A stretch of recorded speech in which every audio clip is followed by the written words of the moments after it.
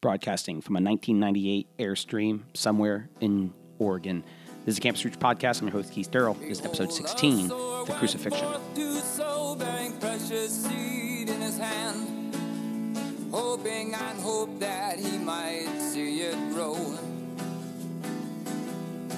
Welcome, everybody, to the Campus Preacher Podcast on the Fight, Laugh, Feast Network. And I believe we have a new webpage up, flfnetwork.com. You can go there and check out the goodies that we have going on. Some teachings from Toby on Proverbs, some teaching from Gary DeMar on eschatology, which basically deals with the last things. And to give you a hint, he's a preterist and a post-millennialist. To give you an idea of kind of broadly speaking where this network is coming from, what we're seeking to do is help rebuild culture. It doesn't take too long to realize that things are disintegrating around you, and we have a couple different options. We can either be Christians that retreat, try to save a few souls and get out of here, or we can exercise dominion like Adam was called to do, and that's what we believe that we are called to do in the last Adam, who through his death, burial, resurrection, has now ascended to the right hand of God the Father, having all authority under heaven and earth, and we are to teach the nations to observe all things he's commanded us. So not only are we seeking to save souls, we're also looking to build up the saints and eventually to help rebuild culture and civilizations and the arts and music and everything that entails. And as different parts of the body, we all have different responsibilities in doing those things. So head on over to flfnetwork.com, check out what we have going on there, become a club member, and help our little fledgling network grow. Fledgling, I believe, just means new, hopefully, not tired or week or something like that. Our fledgling network. So welcome, everybody. This episode, we're going to look at just kind of briefly, historically, why we believe Jesus Christ was crucified, that we have reasons internal to the Bible as well as external to the Bible to believe that. And the trajectory of where we've been going with this apologetic is a bit more, less philosophical and a bit more historical in the sense that a few weeks ago we looked at evangelism to the Jews, and that's kind of tied into the historical aspect of what's going on with Daniel. That Daniel chapter 2 predicted that the Messiah would come during the time of the Roman Empire. Daniel 2, Daniel chapter 7, and then as well as Daniel 9 speaks of the prince being cut off, which is intertwined with tonight's episode on the crucifixion. So we believe that it was foreshadowed or prophesied about in the Old Testament, as well as foreshadowed. So we're going to get into the aspect of the crucifixion and why, historically, as we're interacting with people, we can lay forth some basic facts regarding the history of Jesus, the death of Jesus, and then the witnesses to an alleged resurrection. And as we seek to reconstruct the scene, historically speaking, what makes the most sense. And part of the reason for that is I'm broadly sympathetic to the presuppositional apologetics, but in my interactions with kids on campus, you have two things going on. And what I'm going to say right now ties in with a question I received. A question I received was basically intertwined. If you're going to an abortion clinic or you're even out on campus evangelizing or you're in an evangelistic context, should we seek to somewhat downplay, say, the antithesis between us and the believer? Should we not just quote Bible verses? Should we quote Bible verses? What should we do?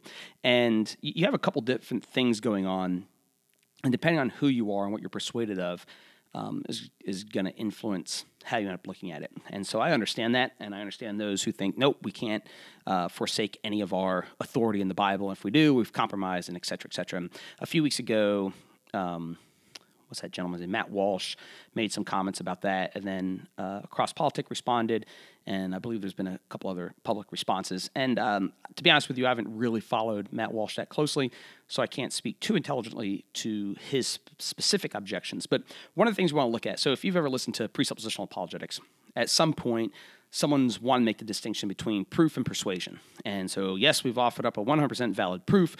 Whether or not that persuades you or not is a different issue than whether or not we've offered up proof. So, in theory, obviously, I agree that's 100% accurate. We can offer up a proof to somebody. Whether or not an individual is persuaded of that is separate from the issue of whether or not the proof is valid. So, but within that, nonetheless, we, I believe, to some extent, have a duty and obligation to persuade others. Paul, in 2 Corinthians chapter 5, verse 11, says, knowing the fear of the Lord, therefore we persuade men. And then I think it was King Agrippa asked Paul, do you hope that I become a Christian like you? And he basically says, long or short, I'd love to persuade all men to be as I am without these change.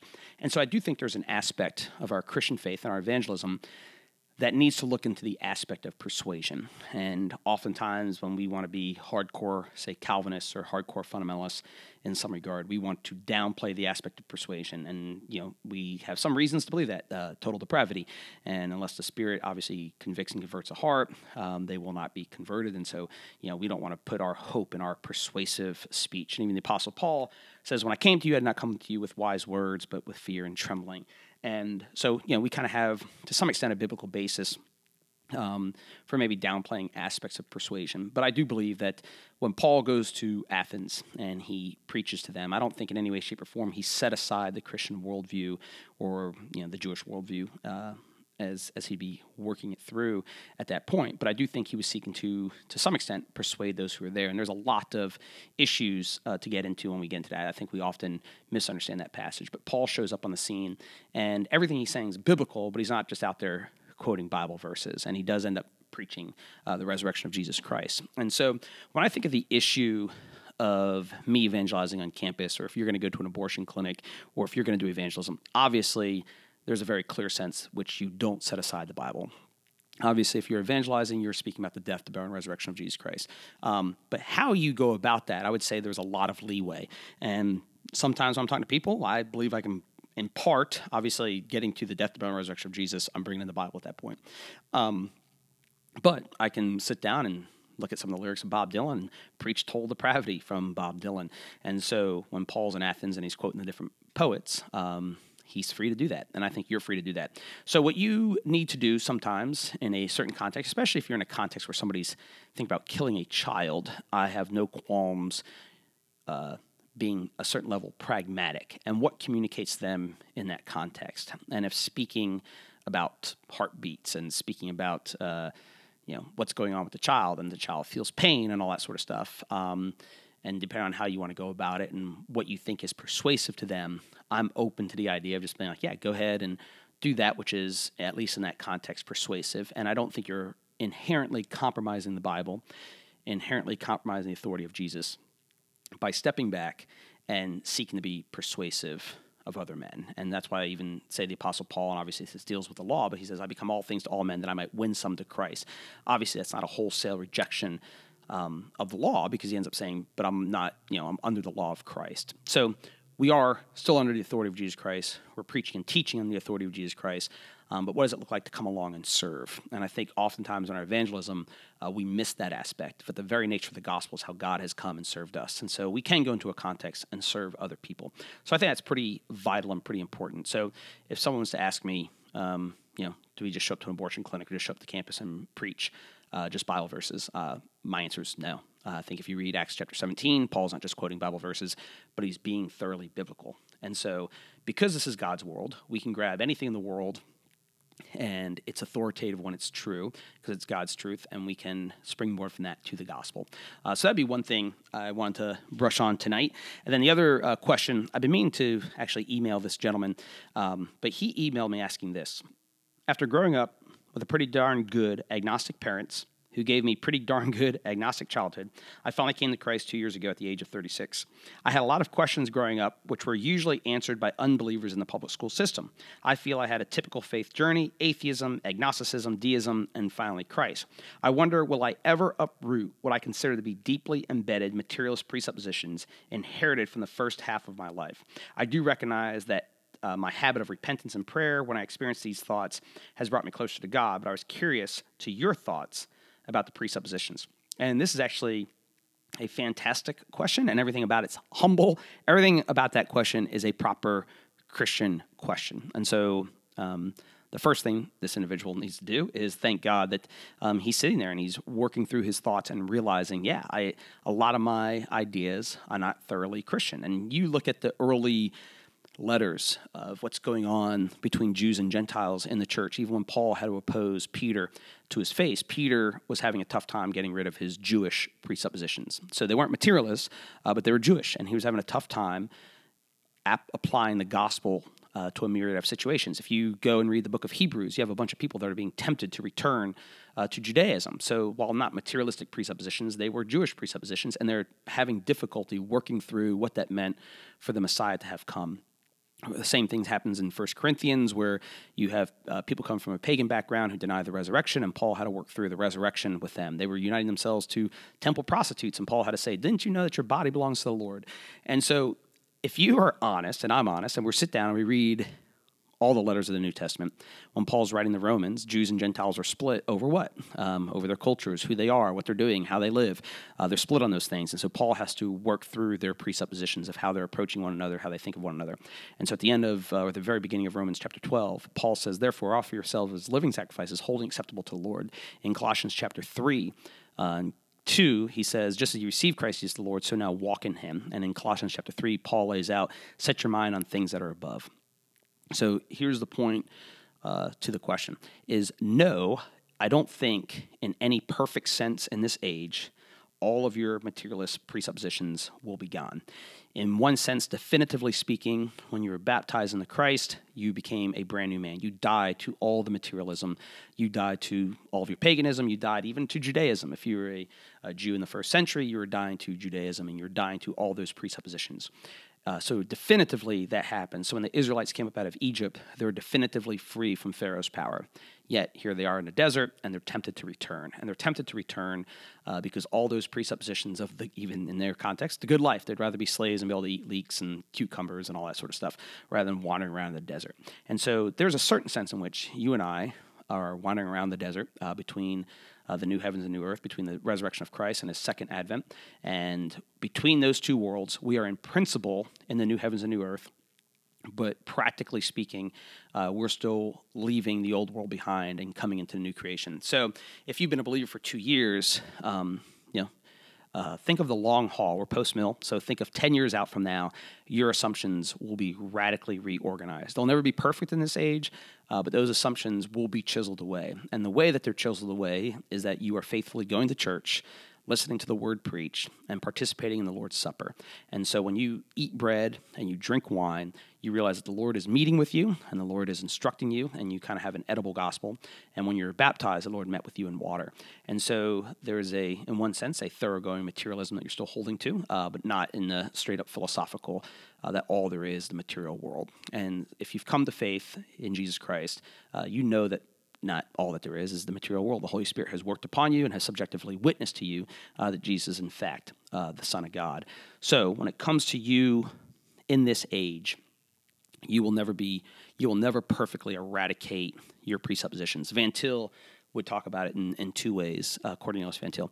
Van Til would say in one breath that in principle, the unbeliever is against Jesus at every single point. So if you believe in total depravity, you believe that every part of man has been affected by the fall and is therefore tainted with sin. That doesn't mean that man is as bad as he could possibly be. It simply means that every part of man has been affected by the fall and is at odds with God. But not every unbeliever that you meet is as bad as he could possibly be. So in principle, he's dead in his sins and transgressions, but even if you read Romans 1, there is a progressive aspect to a culture being handed over to sin. And so just as there's a progressive aspect of man being handed over to sin, so there's a progressive aspect to man coming into obedience to Christ. So we offer ourselves as living sacrifices, holy and acceptable to the Lord, and we reckon ourselves dead to sin, alive to Christ, and we need to renew our mind. And we renew our mind by sharing stories of faith with one another, talking about the Bible with one another. Faith comes by hearing, and hearing by the Word of God. So I honestly, the very fact you're asking that question, I know it sounds maybe pastorally cliche, but I would say I would not be anxious about it in one sense. That the very fact that you're 2 years old, think of it also as maybe as the terrible twos, if you want to. But yeah, you're gonna have fits and spurts as a Christian. There will be certain times where you're gonna be really excited about Jesus and you love everything about it, and you're like, man, I'll never be able to sin again, and blah blah blah. Then you'll come crashing down to reality, be like, oh man, have I made any progress at all in the past 5 years, 6 years, 7 years, 10 years? And the reality of it is, you are growing. And so if you're married, even think of any relationship you've ever had. There are times where you're like, yep, this is going well. There are other times you're like, man, I'm not that great of a husband, or whatever it may be. So I would not be discouraged that you still have creeping thoughts. And even just recognizing that Paul in 1 Corinthians chapter 10 says, no temptation seizes you except that which is common to man. And those things are idolatry, which are going to be your materialistic presuppositions, sexual immorality, and grumbling. I believe he lists one more thing, but those three stand out to me right now. So I would not sweat it. And I would just continue to look to Jesus, trust in Jesus, and I'm not saying this to put you down, but you're a babe in Christ, and crave pure spiritual milk, and crave obedience to Jesus, and crave those things, and you'll find that some of your presuppositions over time have suddenly dissipated, and they're gone. And so a few years ago, I took up running. Well, a few years ago, about 12 years ago, I took up running. And the first few times out, it was just like, oh, man, this is awful. I'd have to walk up this one hill in the park I'd run in. And then a few weeks later, I just kind of realized, man, I'm able to run the whole park. And then I'm able to run the whole park twice. And there was growth in that, and it took a little bit of time. And, there were first few weeks there, you're like, man, I'm not getting anywhere. But eventually, you're just like, wow, I've made a lot of progress. So I want to encourage you in that those things will never be completely decimated in this age. They're always going to be creeping up. You have the world, the flesh, and the devil against you, and that's never eradicated. Leonard Ravenhill once said, "Take it from me, an old man. There's no, this side of heaven. Basically, there's no finality to the Christian life this side of heaven," is what he says, and I think that's very true. There's no finality to it. So you're always wrestling against the world, the flesh, and the devil in this age. And the way we wrestle against it brings us into the crucifixion of Jesus Christ. So the Christian position is pretty straightforward, that Jesus of Nazareth was crucified, died, was buried, was raised up on the third day, and that in this crucifixion, God was in fact reconciling the world to himself. Now the question quickly becomes is this an historical fact? And I would say there are numerous reasons to believe that it is an historical fact. The first reason for believing the crucifixion of Jesus is it's attested in multiple sources, including the Gospels. Again, my claim a couple weeks ago, which I think is pretty well supported, is that the Gospels are actually an early document, not a late document, and we'd have to show, at least even if you don't accept all the details of the Gospels. I was actually listening to some atheists the other day discuss it, who basically argued for, yes, the Gospels, they're not historical in the sense that Jesus Christ really is the Messiah and all the prophecies are true. But they believe that it's historical in the sense that the Bible was put together by a bunch of Jews who thought Jesus was the Messiah, and that they had to go searching through the Old Testament to justify that Jesus was in fact crucified. And because he was crucified, they had to go searching through the Old Testament to find reasons for it. So they end up applying things like Isaiah 53, even though it has nothing to do with a crucified Messiah and things like that. So that's at least interesting. So obviously, it's going to have a different presupposition than what we have. But here you have some atheists saying, yep, when you read the gospel accounts, it is Christians searching the Old Testament and trying to take real historical events and patchwork the Jewish Messiah together, because he obviously did not fulfill what it meant to be a Jewish Messiah, so they had a patchwork Old Testament text to get there. So I think that's pretty fascinating and kind of interesting, something to kind of keep in your pocket. That strand of thought for the unbeliever. But not only that, you have, it's mentioned in Josephus, it's also mentioned in Tacitus. And so there's a lot of debate around the work of Josephus, because it was probably most definitely amended by some Christians. But even when you take your more liberal scholars that really button up and tighten up the works that we have from Josephus, one of the things that they end up basically articulating is this, and this is by a guy named John Meyer, who in 1991, after combing through and trying to go back to what he thought the original text actually said, he does include this fact as being originally from Josephus. And when Pilate, because of an accusation made by the leading men among us, condemned him to the cross, those who had loved him previously did not cease to do so. And up until this very day, the tribe of Christians named after him has not died out. So there you have a very explicit reference by Josephus outside of the New Testament canon regarding the death of Jesus Christ and his crucifixion under Pontius Pilate. And in a similar fashion, Tacitus says this. Their names, referring to the Christians, comes from Christ, who during the reign of Tiberius had been executed by the procurator Pontius Pilate. And so again, outside the New Testament, again, you have to realize how rare it is that there would be a marginal Jew referenced by anybody in the ancient world. So you have 4 Gospels that people took up to write about him, which all included his death, his burial, his resurrection, at least his death and his burial, as well as you have Tacitus and Josephus. There are some other sources, but you could argue that they're derived from Christians more so than an historical account of what has actually happened. So one reason to believe it, it's well attested in the ancient world from the 4 Gospels to other works, including even early Christian works, and it would just be be begging the question to say, well, we can't count the Gospels. Why can't you count that as being some aspect of capturing historical truth? Should we question whether or not there was a Pontius Pilate or a Herod and all those sorts of things because that's included in the gospel? No, you don't do that. You count it, and obviously there are things like that the unbeliever can consider, like the miraculous, that they won't include, but that's a separate issue. But then kind of another reason to believe it is that it's closely intertwined with early dates. So the Apostle Paul, writing within 20 years of the death of Jesus, are actually talking about his crucifixion. So some early writings were talking about it. Again, even the Gospels could possibly be earlier than that. So another reason to accept the idea that the Gospels, or that the crucifixion is a real historical fact, is the reality that it's attested to at a pretty early date, shortly after it happened. And one of the other things that's important in this discussion is, even in our apologetic with Muslims, the Muslim does not believe, the Quran teaches that Jesus was not crucified, but someone who looked like him was substituted in his place.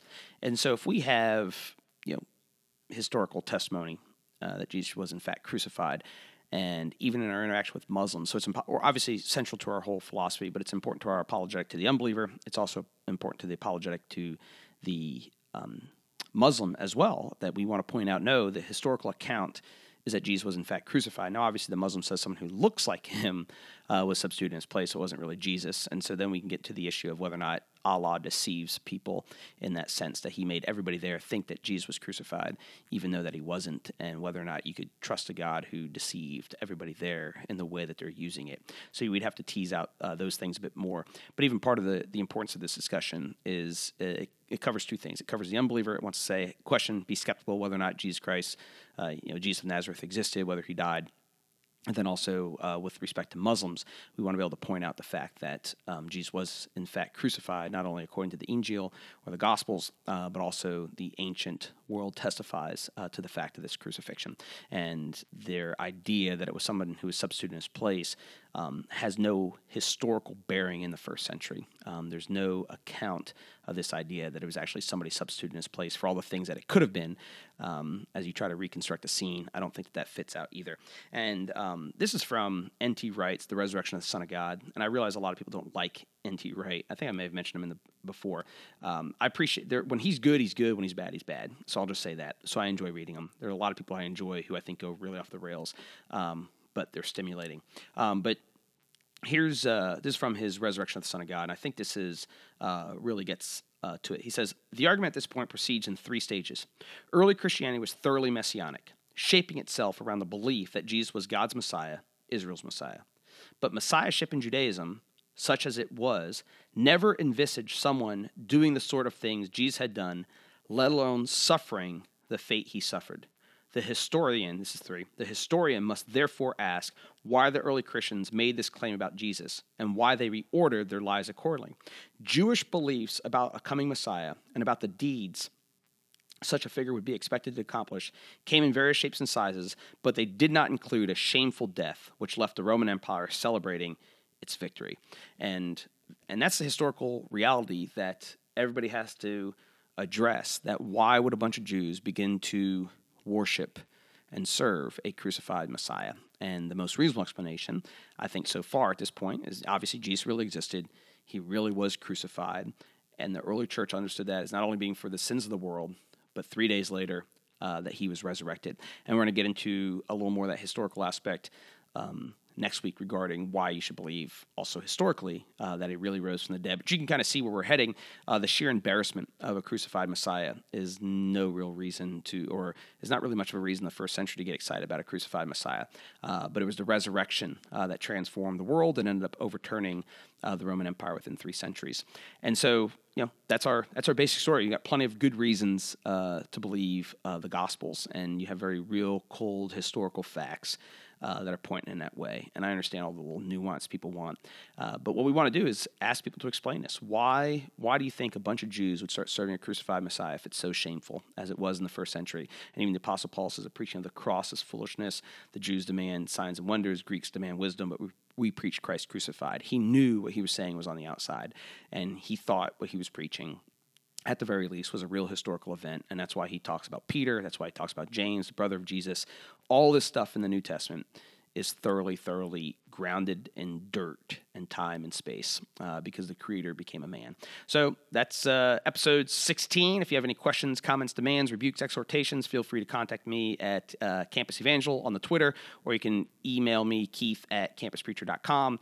And Lord willing, we'll talk to you next week. We'll talk a little bit more about evangelism. Had a really kind of wild day today. I got hit with a bullhorn as well as the bullhorn was being yelled in my ear, and I pushed the bullhorn down, and then I was... a little bit later, read my Miranda rights. So we'll get into that a little bit next week, depending on what happens the rest of the week. So the Lord bless you, keep you, and we'll talk to you then. A sower went forth to sow, bearing precious seed in his hand, hoping and hope that he might see it grow, knowing that the harvest might well